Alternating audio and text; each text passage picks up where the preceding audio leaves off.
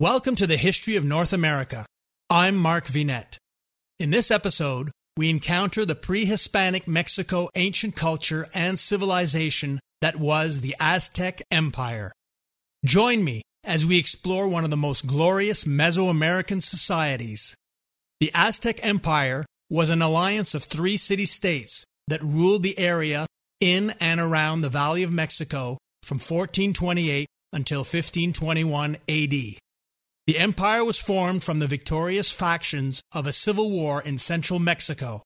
Despite the initial conception of the empire as an alliance of 3 self-governed city-states, Tenochtitlan quickly became dominant politically and militarily as the capital, while the other partners in the alliance had taken subsidiary roles.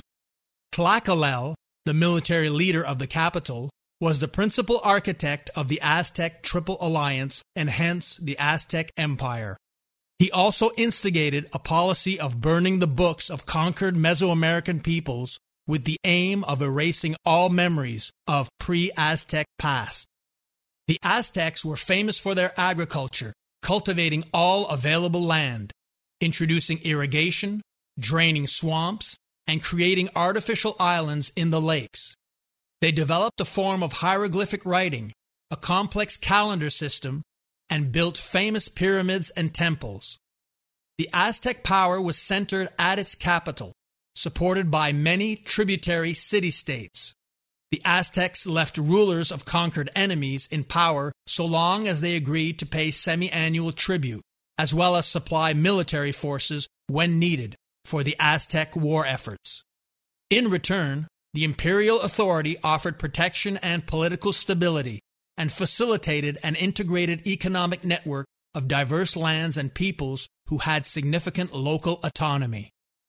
The Mesoamerican Toltec culture had ruled the Valley of Mexico and beyond beginning in 900 AD. Its sphere of influence reached as far away as the Yucatan Peninsula and the major city of Chichen Itza. After 1200 AD, various nomadic peoples entered the Valley of Mexico, including the Mexica. The Mexica were an indigenous people who were the eventual rulers of the Aztec Empire. When they arrived, they encountered the remnants of the Toltec kingdom and their mythical history in magnificent cities such as Tula. The later Aztec culture saw the Toltecs and Maya as their intellectual and cultural predecessors. The Aztecs are so called from Aztlan, meaning white land, an allusion to their origins as a nomadic tribe in northern Mexico. The Mexica are eponymous of the place name Mexico, which refers to the interconnected settlements in the valley that became the site of what is now Mexico City. It held natural, geographical, and population advantages as the metropolitan center of the region of the future Mexican nation. Tenochtitlan was a large Aztec city-state built on an island in what was then Lake Texcoco in the Valley of Mexico, and was the capital of the expanding Aztec Empire. At its peak, it was the largest city in the pre-Columbian Americas and one of the most prosperous and populated cities in the world. Today, the ruins of the once magnificent city are located in the historic center of the Mexican capital, modern Mexico City. The Mexica, once established in Tenochtitlan, built opulent palaces, impressive public buildings, and marketplaces. Commerce was at the heart of everyday life, and trade was the center of social interactions. There was also a botanical garden, zoo, and an aquarium. The city had great symmetry. They constructed grand temples for different purposes, including human and animal sacrifice. Both beauty and savagery existed hand in hand in the Aztec world. The state religion of the empire was polytheistic, worshipping a diverse pantheon that included dozens of deities. The imperial deity was represented in the central temple precinct of the capital.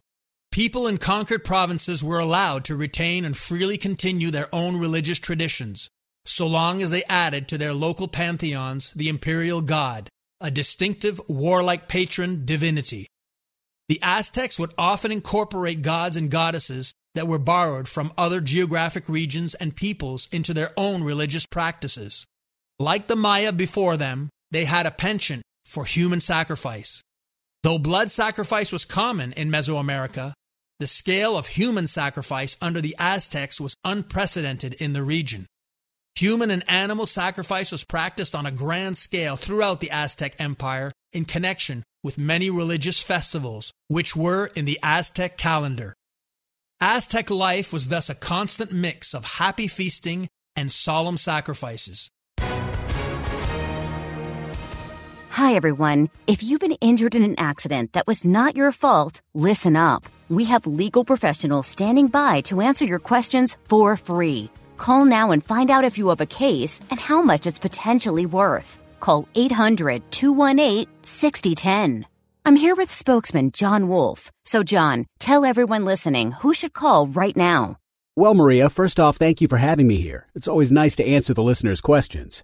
Now, as far as who should call in, anyone who's been injured in an accident and think you deserve compensation, give us a call right now. 800-218-6010. You'll find out if you have a case and how much it's potentially worth. Thanks, John. You heard it, folks. Take advantage of this opportunity and call now. 800-218-6010. Advertisement sponsored by Legal Help Center. May not be available in all states. Life in the Aztec world was full of traditions, some beautiful and others quite macabre from the perspective of modern society. For millennia, the practice of blood sacrifice was widespread in Mesoamerican cultures and a theme in certain religions. Human sacrifice was a very complex, brutal ritual performed in honor of the gods. Every sacrifice had to be meticulously planned from the type of victim to the specific ceremony needed for the god. The sacrificial victims were usually captured warriors, but sometimes slaves, depending upon the god and needed ritual. The higher the rank of the warrior, the better he was considered as a sacrifice. The victims would then take on the persona of the god they were to be sacrificed for. The victims would be housed, fed, and dressed accordingly. This process could last up to a year. When the sacrificial day arrived, the victims would participate in the specific ceremonies of the deity. These ceremonies were used to exhaust the victims so that they would not struggle during the ceremony. Then priests performed the sacrifice, usually at the top of a pyramid. Each victim would be laid upon a table, held down, and subsequently have their hearts cut out. Aztec civilization was a fascinating combination of brutality and beauty. Starting in the Valley of Mexico, the Aztecs spread their doctrine of splendor and horror across Mesoamerica. Their penchant for human sacrifice, coupled with their love of drawings, sculpture, music, poetry, and philosophy, boggles the Western mind. Nowhere is that dichotomy better seen than in the metaphors of Aztec art. For example, the hummingbird represented the sun god, the eagle represented the warrior, and flowers represented the beauty of life. The cosmology of Aztec religion divided the world into heavens and earthly layers, or netherworlds. Each level was associated with a specific set of deities and astronomical objects. The most important celestial entities in Aztec religion are the sun, the moon, and the planet Venus. The Aztecs were popularly referred to as people of the sun. Aztec philosophy included ethics and aesthetics. Its central question was how people could find stability and balance in an ephemeral world. The Aztec world of grandeur, magnificence, sophistication, and savagery came to an abrupt end early in the 16th century. The Spanish conquest of the Aztec Empire will be closely looked at in a future episode of our series narrative. Next episode, we begin our search for the first non-indigenous explorers to reach North America as we examine the many pre-Columbian transatlantic contact theories. Check out the YouTube version of this episode, which has accompanying visuals, including maps, charts, timelines, photos, and diagrams. Please consider supporting our History of North America series in the following ways. Join our Patreon. We offer lots of membership benefits, including artworks and books. I have authored many historical fiction and nonfiction books, including exciting international historical mystery and suspense thrillers. One of the main characters in my Denari novel series is a young woman named Andalucia, who has Mexican ancestral connections. All my books are available in print and digital format on Amazon. If you shop Amazon for books or anything else, make sure to use our link so Amazon knows who sent you, thereby giving us extra credit with no supplemental cost to you. All links appear in this episode's description and on our website at markvinet.com. Join me again next time and spread the word to family and friends.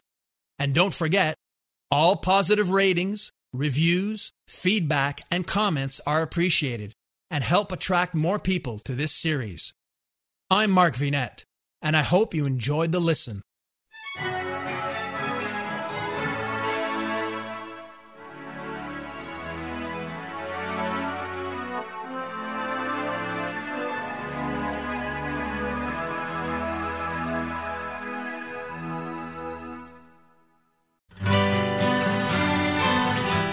The Historical Jesus Podcast is the sweeping saga of the life and times of Galilean Jesus of Nazareth, as well as the faith, religion, and church founded to honor and disseminate his acts and teachings. Join me, Mark Vinet, on this fascinating journey through time, exploring the many great works of Christian theology, literature, architecture, music, and art inspired by the words and deeds of Jesus Christ.